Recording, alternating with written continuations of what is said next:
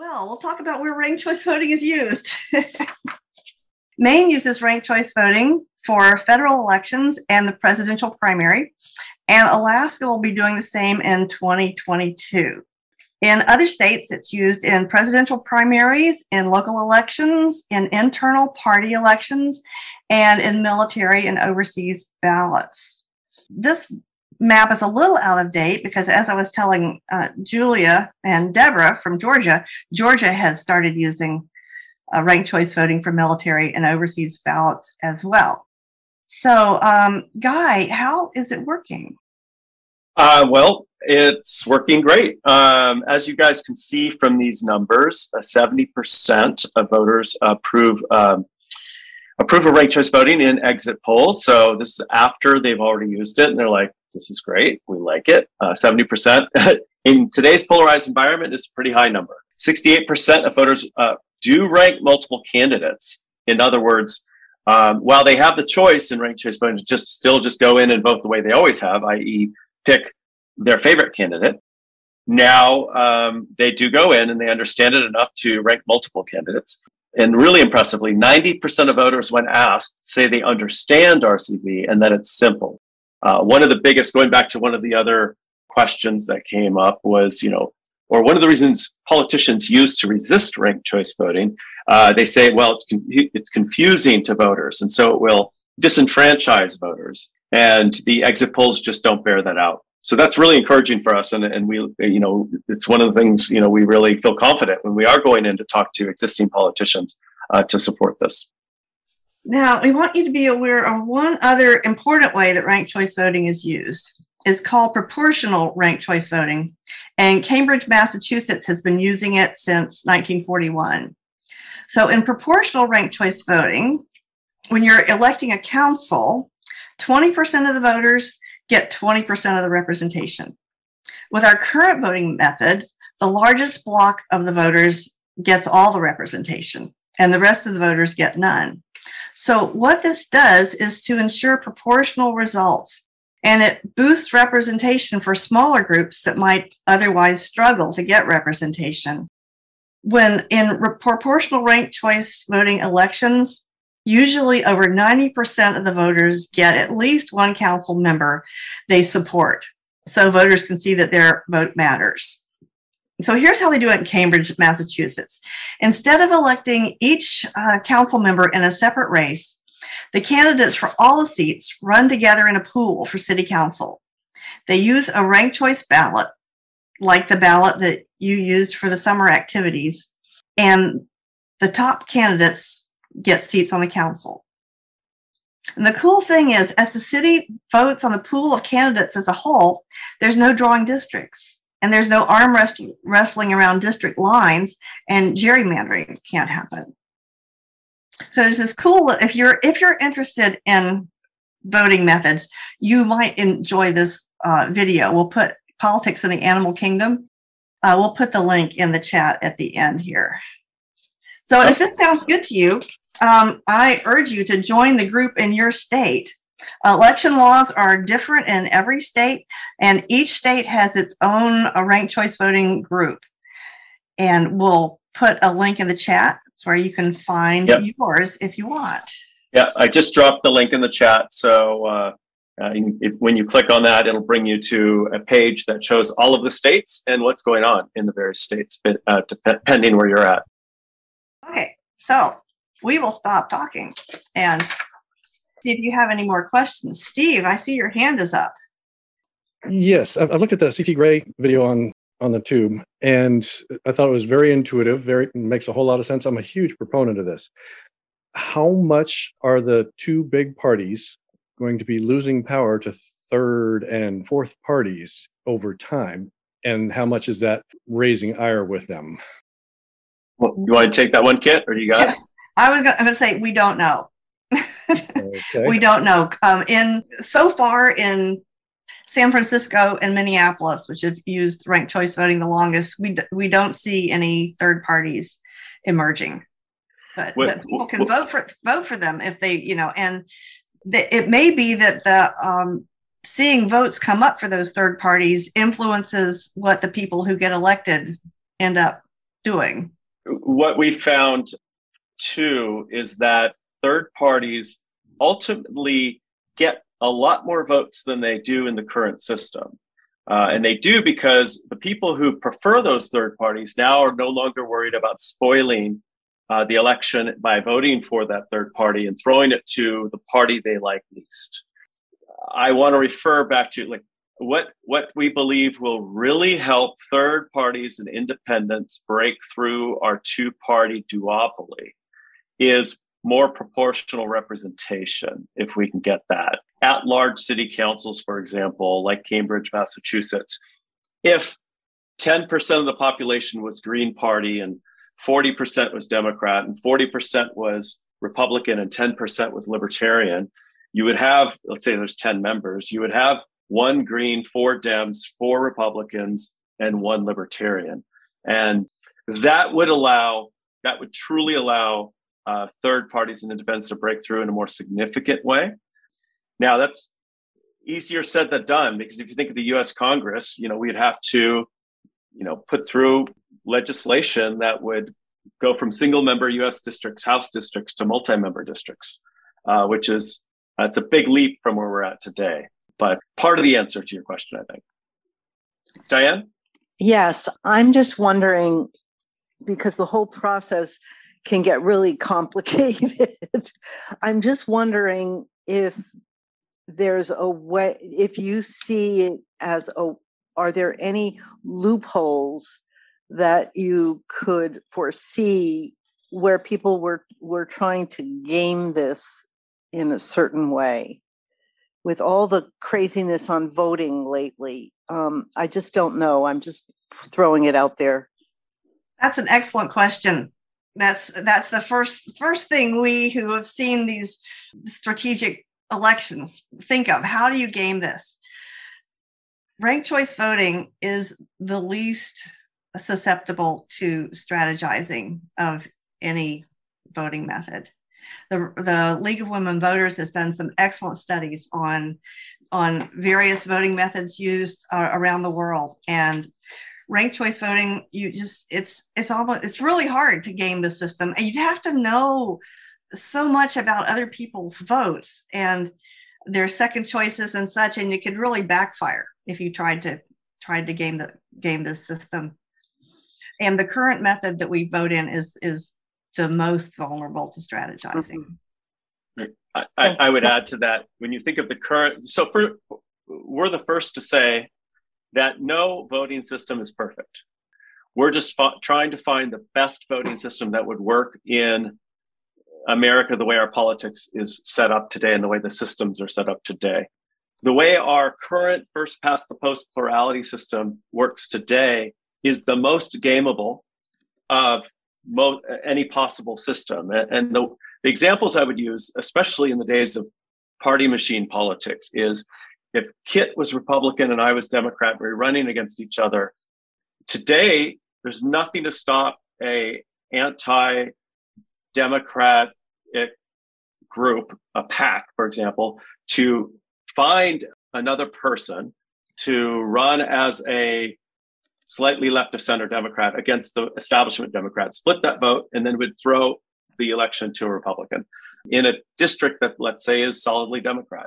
So the current plurality system is very easy to game, and that's one of the things we think is benefit of ranked choice voting. It's much, much more difficult to game it in that way. Thanks. That's interesting. And one of the things that I've recognized as I was listening to your presentation was that the effect on the division that the country and the strategy of divide and conquer that is being used to undermine our democracy right now, and how this could affect it, even if it doesn't change the outcome necessarily of the elections. We're forced to look at other points of view in order to rank the candidates. So can you comment on that, how this is going to stop and help to sort of reduce the division and bring the country back together and save our democracy? Thank you, Rich. You said it very well. Thank you. It's a mindset.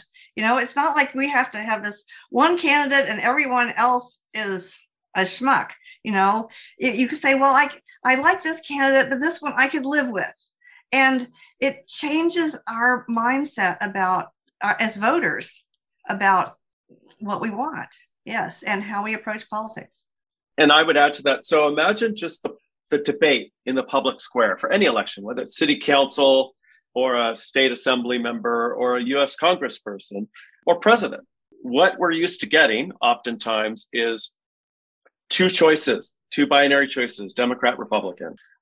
Most people are locked off the debate stage. I mean, imagine if running for president, we had 5 people on the debate stage instead of 2.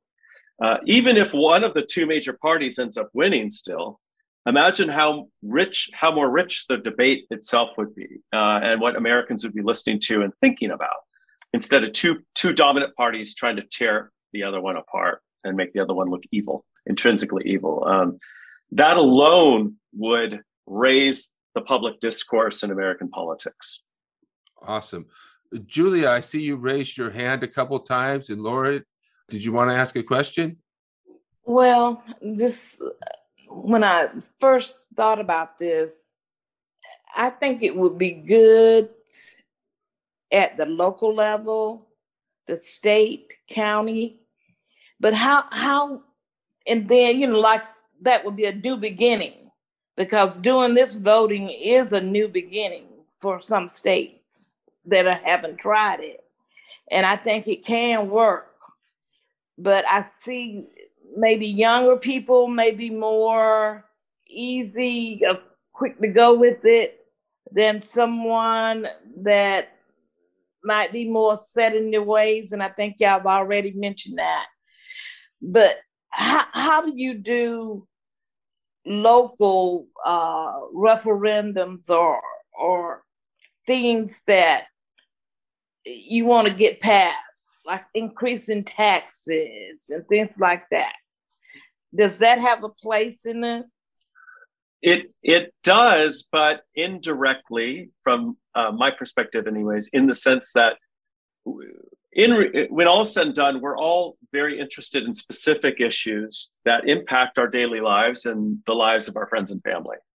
The electoral systems by which so it's the politicians that end up impacting these issues, right? What we're talking about is a system that allows us to vote in politicians that are more representative of us and that are more responsive to us than they are currently, which hopefully then would take care of the issues, the local issues that you have mentioned. Zooming up to a 30,000 foot level, when we talk about national politics, the 2 states that have passed ranked choice voting are Maine and Alaska. And what we found is to use a very specific recent example, when the impeachment of Donald Trump came up, very few Republicans voted for that. Well, 2 of the senators that did were Susan Collins in Maine and Lisa Murkowski in Alaska, because now they no longer have to worry about being primaried by somebody who's to the right on the political spectrum during their primary, because now they have open primaries. They can compete on a level playing field. Then once they get to the general election, chances are pretty good they're going to be able to win re-election should they choose to run again. And so that frees them to vote their conscience instead of voting party line. So 2 different examples. One is hyper local and one is very national. Okay, so how about the big money in politics? Is that still going to be a problem even though we have choice voting, or does this have any impact on the influence of big money and contributions by interested parties that are buying our candidates in some respects? That's still going to be a problem, to be honest. That's a big problem. There's a whole nother branch of reform, campaign finance reform, that's going to take a lot of work.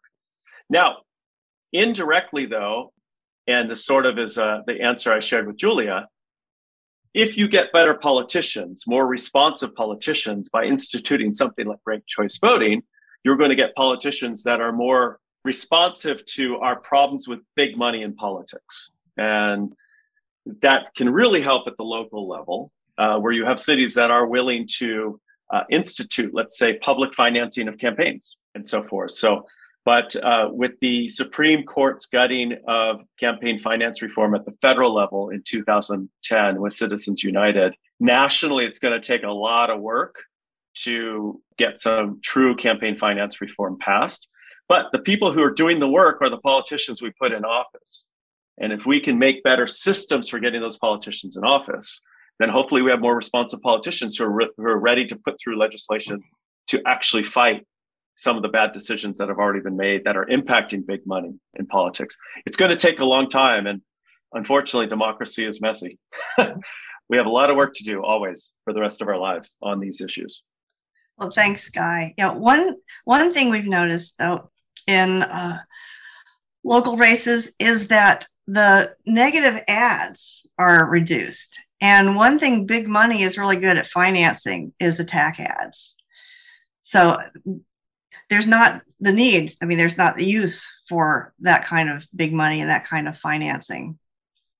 So, and another thing, in Washington State, we're thinking of combining a statewide ranked choice voting presidential primary bill with democracy vouchers, which would give every voter $25 to contribute to a campaign. Okay. So that I would love to bundle those together somehow. And for those who haven't heard of democracy vouchers, yeah, every single voter in a district or state, if you pass it statewide, would get vouchers to contribute to their candidates of choice. And Kit can speak to this better than I can, but Seattle is the first big city that's passed that. And in the last 2-3 election cycles since it passed, voter participation and candidate diversity has gone way up. Kit, correct me if I'm wrong on that, but from everything I've read and studied about the success of vouchers in Seattle, it leads me to believe that that's a powerful way of counteracting big money in politics. It is. It's been a great program. And I guess it's the first in the country. I forgot. You all are not from Washington. Yes, the democracy vouchers are working really well in Seattle, and we're hoping to expand the program. Yeah, we're working on it on a few cities here in California as well. Mark has asked a question in the chat. If we join one of the RCV organizations, what kinds of things can we do to help out? So lots of things. Typically, organizations, it depends on where they're at in their growth curve, but things like canvassing, tabling at farmers markets, trying to get more supporters, donors, volunteers, phone banking. Sometimes you have donors who don't have the time to contribute, but they want to donate, but maybe they attended a meeting 3 months ago and they forgot about it. Phone bankers call them up and say, hey, would you like to turn your $5 a month or $5 one-time donation into $5 a month? So all sorts of various things. We have organizations in various states where, let's say you don't have the money to contribute or the time to contribute, but you're an expert at graphic design and you do have a little time to help out on occasion with a design project to help the website look better. It depends, it could be any number of things, and it depends on the organization and what you'd want to contribute in terms of time or contributions. So, or you can write a letter to the editor. Wherever you are. Yeah. They're whatever you're good at. I think we have Lawrence with his hand up. Yeah, hello. Yeah, I have a stupid question. I maybe missed it. So we have like ranked choice voting. So we vote for 1, 2, 3, whatever, and whoever gets the 50% more wins. Now, do you have another election if somebody doesn't reach the 50%? Nobody reaches the 50%? Is there another election? No, we keep going through the rounds. And then if someone, say if a lot of people vote for some unpopular candidate and they only vote for that candidate and they don't have another choice, their votes are not counted in the last round. Okay, and that's sort of like voting in the primary and then not coming back to vote in the general election. I see. So you'll get down to the last round. We'll have 2 candidates. Yeah, and unless it's a tie. Okay. All right. Thank you. Good question. Oh, one thing that's going to happen in Alaska is they instituted ranked choice voting, and what they're going to do is hold a primary election. And in some of the races, they have a lot of candidates. They're going to take the top 4. They're not going to do ranked choice voting in the primary. They're going to take the top 4 out of the primary and then do a ranked choice election with those 4. So that's a different variation on ranked choice voting. So that would take a primary and a general. In Washington, we had a provision in our proposed legislation. If there are more than 6 candidates in a race, and we have 35 people running for Seattle mayor, if you have more than 6 candidates in a race, we have a ranked choice primary, and the top 5 candidates go to the general election, and we have another ranked choice election. So the primary, if there's a large field of candidates, we have a winnowing primary so that people aren't faced with having to rank 30 candidates. In the primary, you might rank your top 6, and then in that primary would lead to the 5 candidates in the general. So is this used in other countries? Could this be used on a national level? Oh yeah, Australia's used it for over 100 years. And New Zealand uses it, Malta, Northern Ireland, Scotland, India. The Academy Awards uses ranked choice voting for Best Picture. And Robert's Rules of Order recommends ranked choice voting when you have an election and people can't be in the same room. In addition to those countries, there are a lot of Western democracies, or I shouldn't say just Western, modern democracies that don't use it, but they have multi-member districts, parliamentary type systems, where their democratic systems are already more representative of their people, more proportionally representative. So ranked choice voting really becomes powerful when you're in a system like ours that is primarily single member districts and winner take all type systems. It's an improvement upon that, but it won't get us to the mixed member proportional representation of a country, let's say like the Scandinavian countries or Germany or countries like that. That would take a constitutional amendment, right, which is a lot harder to do, especially in today's polarization. Okay, so that would take a constitutional amendment, because what you're talking about are some of the best and most stable democracies in the world. Scandinavian countries, Australia, New Zealand, right. Canada. Does Canada use? No. But Canada's still a great democracy. So we have Karen asking a question here about whether ranked choice voting won't cross gerrymandered district lines. You see that question?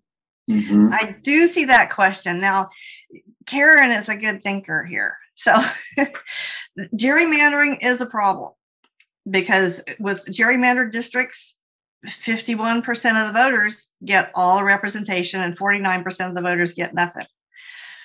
So ranked choice voting, in proportional ranked choice voting, we can combine 3 districts. So erase the line between 3 districts and elect 3 representatives in one ranked choice election. The bigger the district, the harder it is to gerrymander. So if people in those 3 districts, if you have 30% of the people should get one of the representatives. And you don't have to draw a special minority majority district in order to weave those people together if they're not, living in the same neighborhood. So this is sometimes used for Voting Rights Act cases when people say that people aren't getting representation. And sometimes it's just impossible to draw a district that combines enough of a minority group to get them a representative. So one of the things, this is about, not so much about promoting third parties, although third parties probably have an interest in this, but it's also about creating more representative government. But it's still, you have the same person usually wins who gets the most votes anyway. But also, it's about more than that. It's about making a more maybe civil discussion. And getting people exposed to different ideas, different parties, different ways of seeing things. And I think that that's important. Go ahead. I want to go back to Karen's question. There is a national bill called the Fair Representation Act that's been presented for many years. It's not going anywhere right now, but it would be great. It allows for proportional representation for Congress people. And so they're suggesting like increasing the number of representatives in the House of Representatives, because we haven't increased the number of representatives in a long time. I don't have the numbers, but like in 150 years. It's been a long time. Yeah. Like since the mid 1800s. Yeah. So if they're thinking of, say, increasing the number of representatives, turning Washington state into 2 districts and electing representatives in a pool from these 2 districts. And so then it's really hard to gerrymander, 2 districts when you've got, say, 6 representatives coming from each district. Yeah, so ranked choice voting in and of itself does not eliminate gerrymandering, because we still live in a country where most of our districts at the state and federal level are single member districts. We do want to get to a point where we can pass legislation that would combine single member districts into multi-member districts, which would make it near impossible to gerrymander. And you would have several representatives coming out of any given multi-member district that would be proportionally representative of the population. So you would have, for example, here in California, instead of having a state house that's really dominated by one party, instead of being 75% Democrat and 25% Republican, it might be 65-35. It would be more representative of the people. You could be a Republican in California and have your voice heard, or you could be a Democrat in Wyoming or Arkansas and have your voice heard. What we believe that would do, and what it has done in places where RCV exists, is it raises participation, because people now believe that their voice would be heard. Yeah, and just to repeat, we're talking about 2 different ways that ranked choice voting is used. One way is for a single winner, like a mayor or a governor, and that's sometimes called instant runoff voting. And that's the easiest to understand, and we're promoting that more strongly than proportional ranked choice voting, because it is easier to understand. It's more like the pilot program. And then when we're electing a council or several representatives, that's called proportional ranked choice voting. And you really start to see some big improvements with that, but it is more challenging to understand. So, but it's very transparent in all these methods. You can see what's happening round by round. The election officials can publish things absolutely as transparently as they can now. I want to thank everybody. Somebody's just coming in at the last minute, but I want to thank everybody. Can you tell us, how can we get involved in ranked choice voting efforts? There are groups in every state in the country that are working on this, and that would be glad to have your help. Thank you. If you have any last comments, Kit, or... I just want to thank everybody for taking part of your May 1st Sunday afternoon to listen to things about elections. I used to think politics and elections was just dreadful. And now I have hope, and it's creative, and, better math, and Yeah. And I would echo Kit's comments. Like, thank you guys. It's an honor to get to talk about these things, and it's an honor to know that as citizens we can make a difference, right? We can move the needle, and we can make our democracy more fair and representative for everybody, and that's exciting. And it's really exciting to get to share all of that with you. So thank you, and thank you, Rich, for hosting us. You're welcome. Thank you so much for being here, for providing this with us. Thank you, everybody, for coming. Thank you, Guy and Kit. Great job, great presentation. Everybody loved it, and I'm so happy. All right. Thank you, everybody. Thank you, guys. Have a good day. Bye-bye. Bye now.